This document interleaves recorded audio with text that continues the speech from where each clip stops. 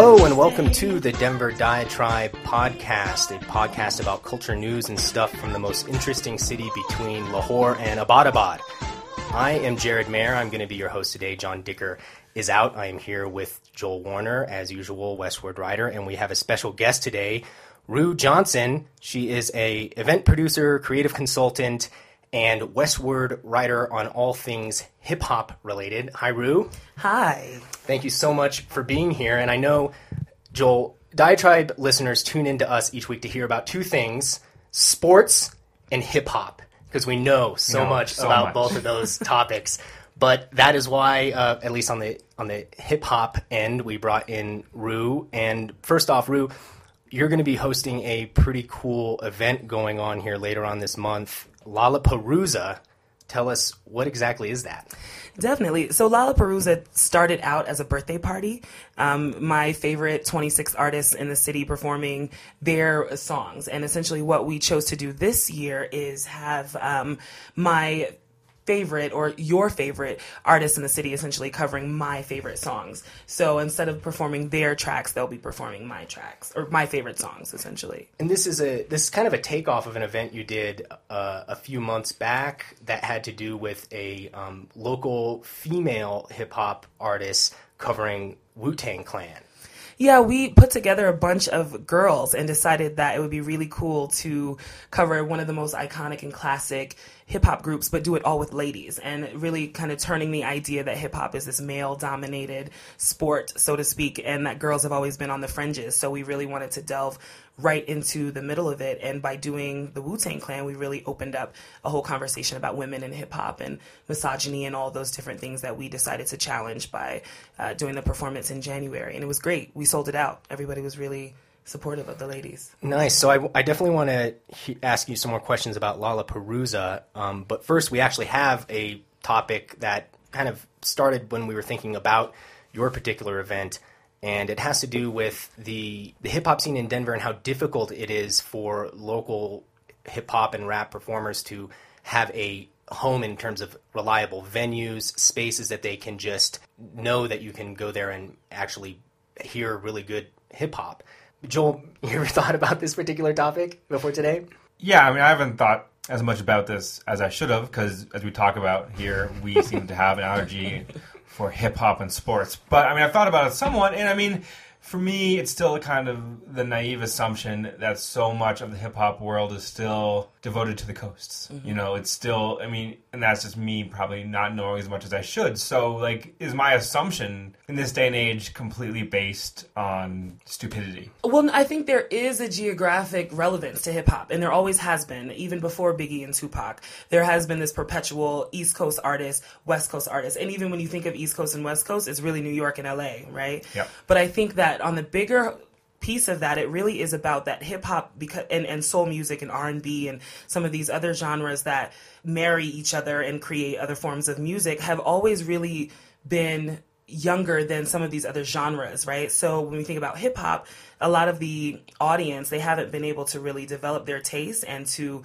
grow up with the music. So I think that, for example, is a big issue that a lot of folks in hip hop have with Jay-Z, because he's really grown up and he's like no longer talking about crack rocks and all of these other heinous things that he was participating in. So in some ways, it's like hip hop has always had to be the perpetual 21-year-old and not grow up. And because of that, it happens to attract certain audiences that have underdeveloped tastes, quite frankly, and venues are not necessarily attracted to that style of... But I mean, would you say there's still a demand for people wanting to go out and listen to local hip-hop here at local venues? Like you'd want to go out and see a local punk rock band or a local indie band or a jazz. I mean, there's jazz clubs in Denver. Mm-hmm. Where are the hip-hop venues in this city? And that's, I think it goes kind of back to what Joel was saying about the geography and the way people consider hip-hop really being devoted to the coast. So even in Denver, there are a few hip-hop clubs, but it's not going to be the type of hip-hop that you the purest hip hop necessarily. So there's like dance clubs that are top 40, but like which ones specifically? Sutra, you can go to Sutra on Friday night and hear hip hop. Yes, you can, but you cannot go to Sutra. But it's a real kind of like watered down, exactly, mass produced. It's stuff. worse than the radio. You can't go to Sutra and have a drink and nod your head to Rakim. So that doesn't exist, but there is a demand for it. As far as supply and demand goes, there's tons of folks who want to go out and hang out at a hip hop show at the Bluebird Theater or at any other venue. So where are we seeing this stuff anywhere here in Denver, or have we in the past? Has it gone away? I mean, if you're a true hip hop aficionado, if you're really into this stuff, if you're just a hardcore just hip hop head, where do you go in this town? That's a good question. I mean, it really is about the specialties of the shows. Cisco Rockwell, DJ Cisco Rockwell and S9 and a couple of those cats, they do 90s parties at Tui's, which is really like where people go to be nostalgic and sentimental about music that they love. But that's not every Saturday. It's every other Saturday, or it's a special event. There's a couple of other places where you can maybe find some hip hop at Appaloosa on Tuesday nights, but that's like live instrumentation. But also kind of marries hip hop in that same way, but that's every Tuesday. But that's probably the only. And earlier you had mentioned to me Castleman's off Walnut. It used to be Shakespeare's for a brief period, the pool hall. But you said that they've been stepping up a little bit to host local hip hop shows, but it's not necessarily the best venue for that. Yeah, that's the problem. Hip hop, that also could be an issue with the venues, is that sound and making sure that you're touching on that technique with the DJ and the artists and the MCs. All of those things are really important, and a lot of venues just are not equipped to really handle that. So Castleman's is awesome. They can fit tons of folks in there, and they book tons of hip hop shows. Like every hip hop show that I've been to in the past 2 weeks has probably taken place at Castleman's. But there's always those little nuances, like all the openers, they all rap over their lyrics and the sound is bad. And there are some of those things that continually are a problem and would be addressed if hip hop was allowed to kind of expand in some of these like more larger venues, because then they would be forced to step it up, so to speak. One thing that I've heard about some of this stuff is that there has actually been pressure against some of the larger clubs downtown in Lodo to not do hip hop. Mm-hmm. That, I know that I'm getting on the names, you remember the names better than I can, but that actually the cops have come to some of these places and kind of quietly pressured them not to play the type of music, not to bring in the type of crowds that, as they see, are going to create the violent, quote-unquote, element that they're worried about let out at Lodo. I mean, have you heard about stuff like that? Yeah, I wish that I could say that violence and some of the stereotypes that go along with hip-hop, I wish that I could say that were not true and that it was not an influence as to why hip-hop artists are not able to book these venues, but it is true. And to answer your question, hip-hop artists have a hard time, and even folks who are kind of the scene, in the culture, have a hard time getting into some clubs like Sweet 200, like 5 Degrees, like, the new Chloe that's going to open, like Lotus, like a lot of those places, because of the violence and because that has been an issue.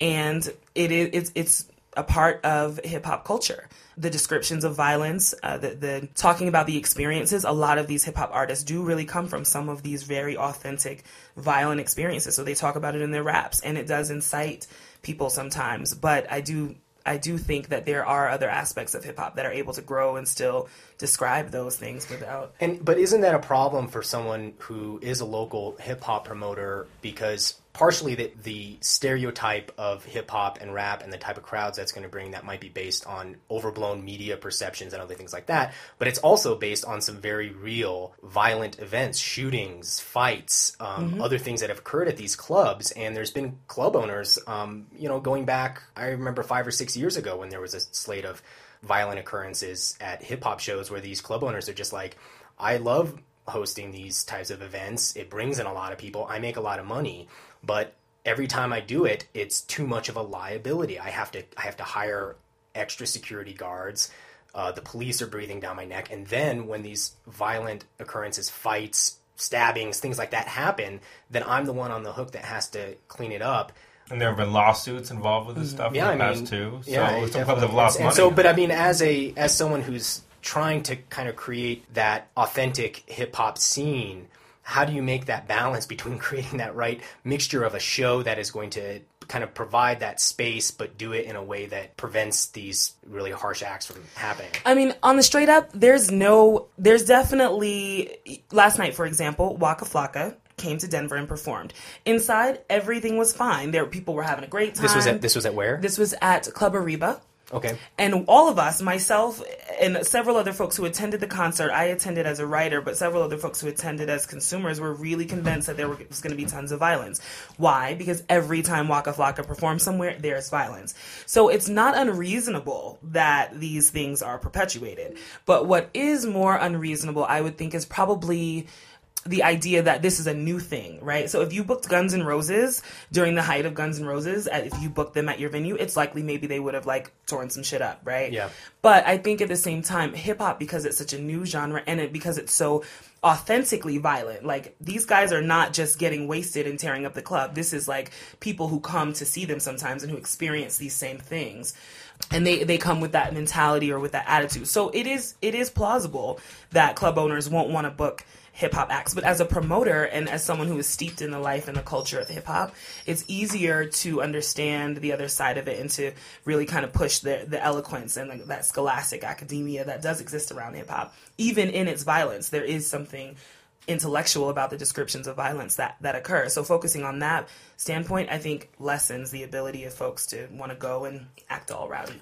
Right. So maybe a few more questions on this subject, and then we should probably move on and talk about your event and actually listen to some of the songs of some of the performers that are going to be going on. Joel, do you have any other questions on this? I guess one thing I've been thinking about is, as I'm sure you've heard, there's definitely this discussion these days about where is hip hop going. In some ways, some people point to the fact that the hip hop as this kind of global industry, it's already peaked. The money, the popularity is starting to go down some. And the stuff that we're seeing, at least in the mainstream, is this more kind of generic. It's sort of too top heavy. And do you see that's the case, or do you see that just as being just people just missing what's going on here in places like here in Denver and other smaller cities that haven't had the recognition? Or do you think that hip hop's really going through some sort of identity crisis these days? That's funny. There's this great Mos Def quote at the beginning of Black on Both Sides, which is one of my favorite hip hop albums of all time. And he says that people always talk about hip hop as though it's some beast living in the hills. And so when they ask you where is hip hop going, ask yourself, where am I going? What am I doing? How am I what am I,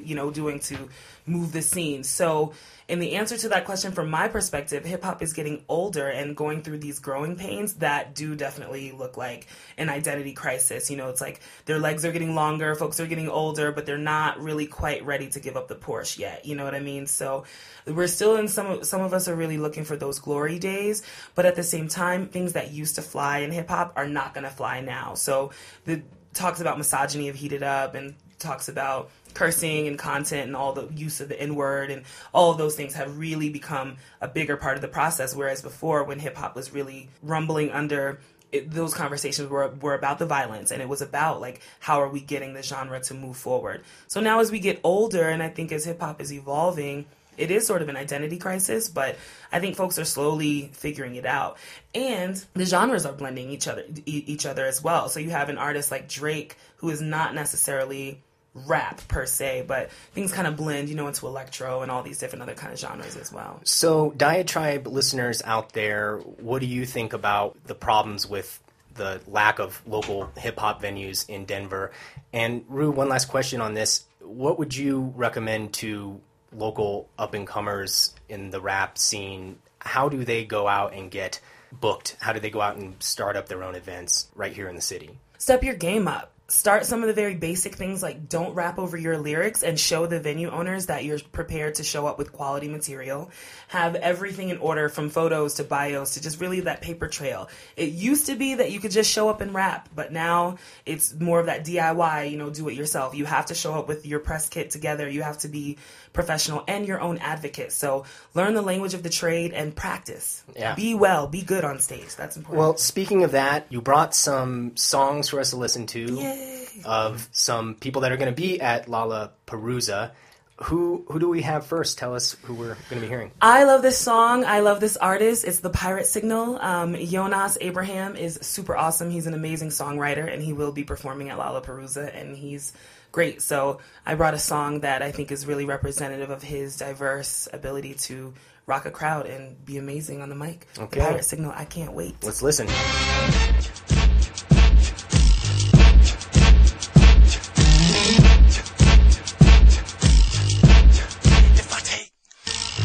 One more step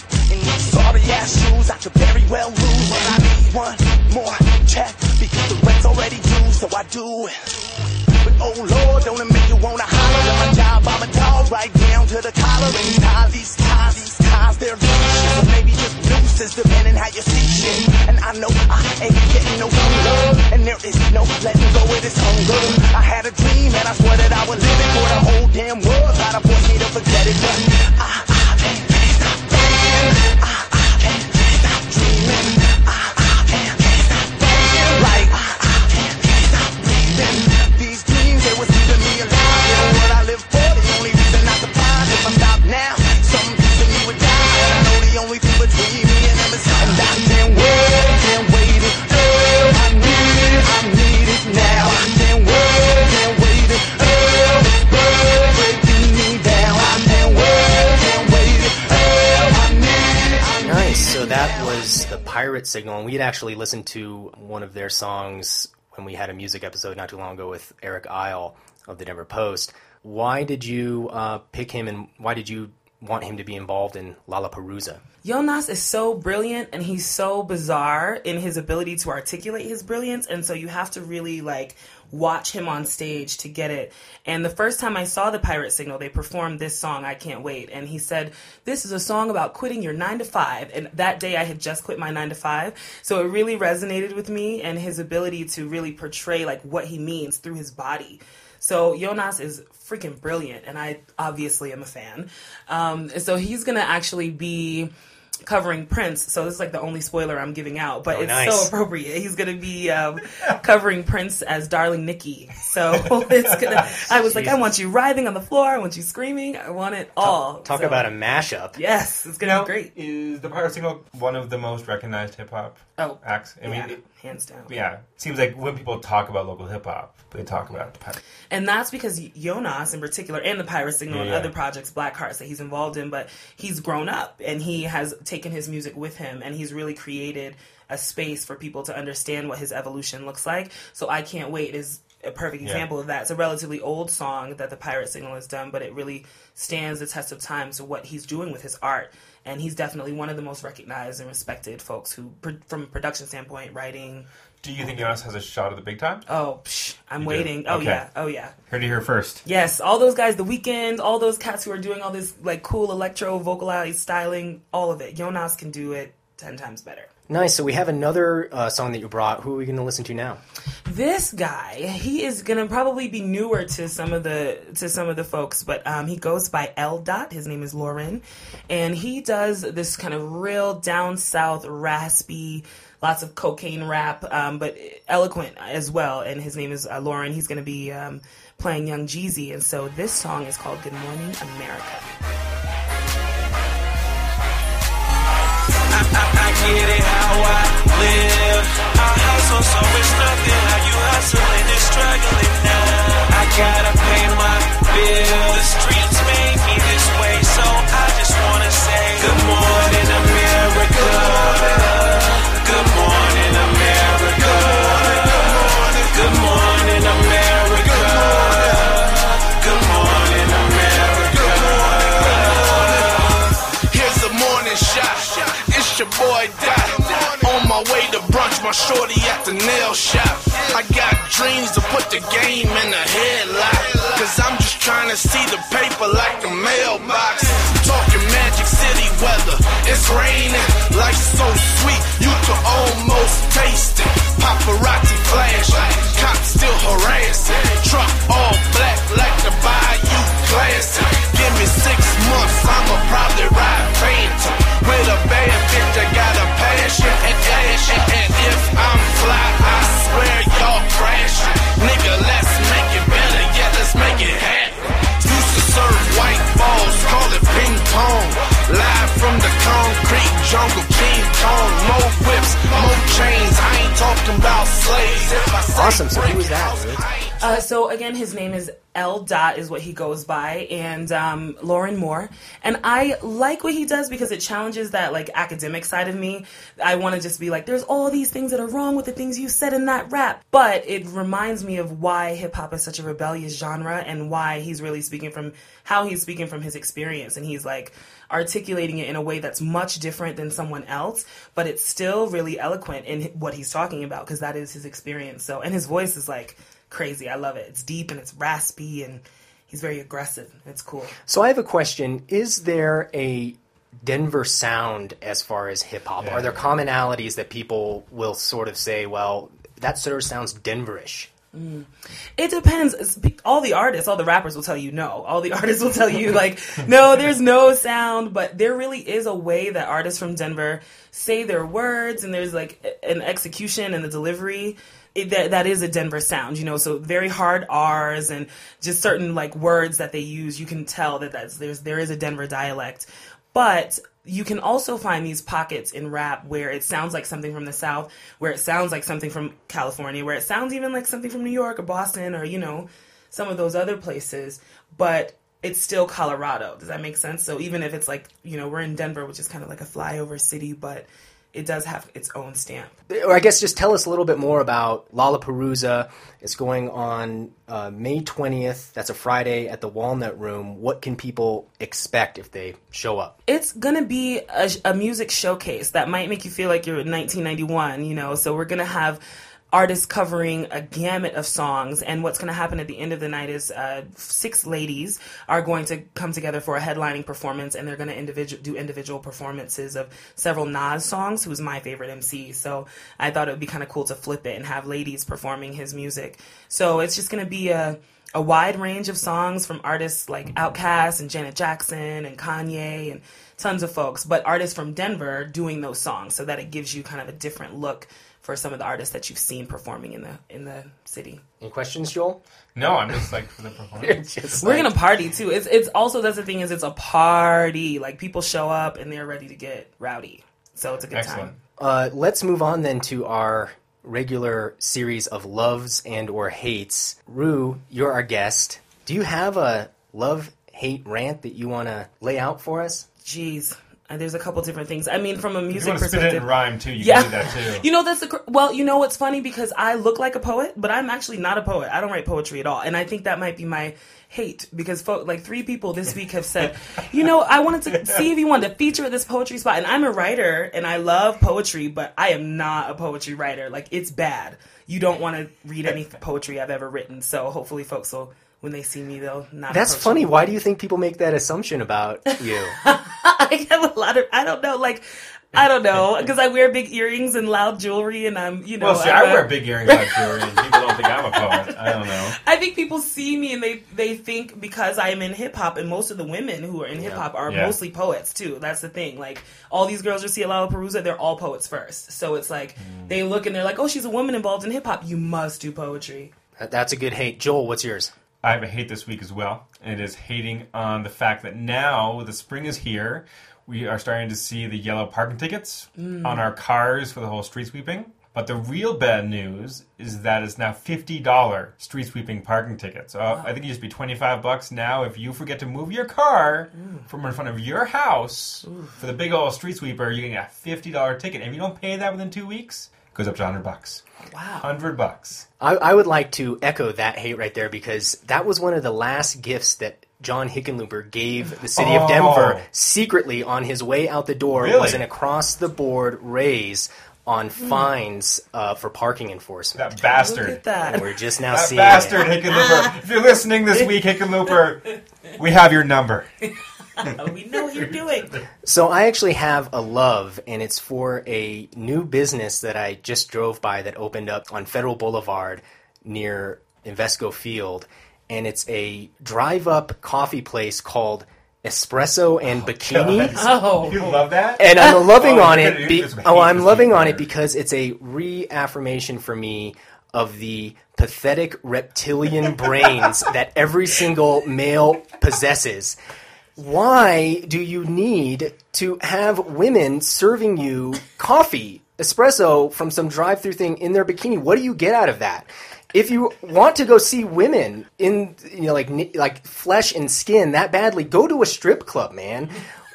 This is another thing about me. I just don't get what so many men get out of that. Like pairing a sort of service, like getting coffee or getting your hair cut, or lingerie football. Or, I mean, what's next? Like plumbers. car mechanics thing that I want you my do CPA. in your I want my tax accountant to do my taxes. That's sometimes the way I think it wearing is. a Like, 90. I want the librarian wearing a 90 personally. I think guys, like, deep down, it's like every single thing in their entire lives are better when there can be like Breasts. skimpy, attractive females around them. So Now you know what that place is called, right? You know what that place is called? what? Twin Perks. Oh, See, yeah. they're clever. Exactly. That's good. All right. Well, that's all the perkiness we have time for today. Check out the Lollapalooza. It's on May 20th, Friday at Walnut Room. Rue Johnson, thanks for being our guest this week. Yeah, thanks, Drew. And for Rue, me, and Joel, we're out.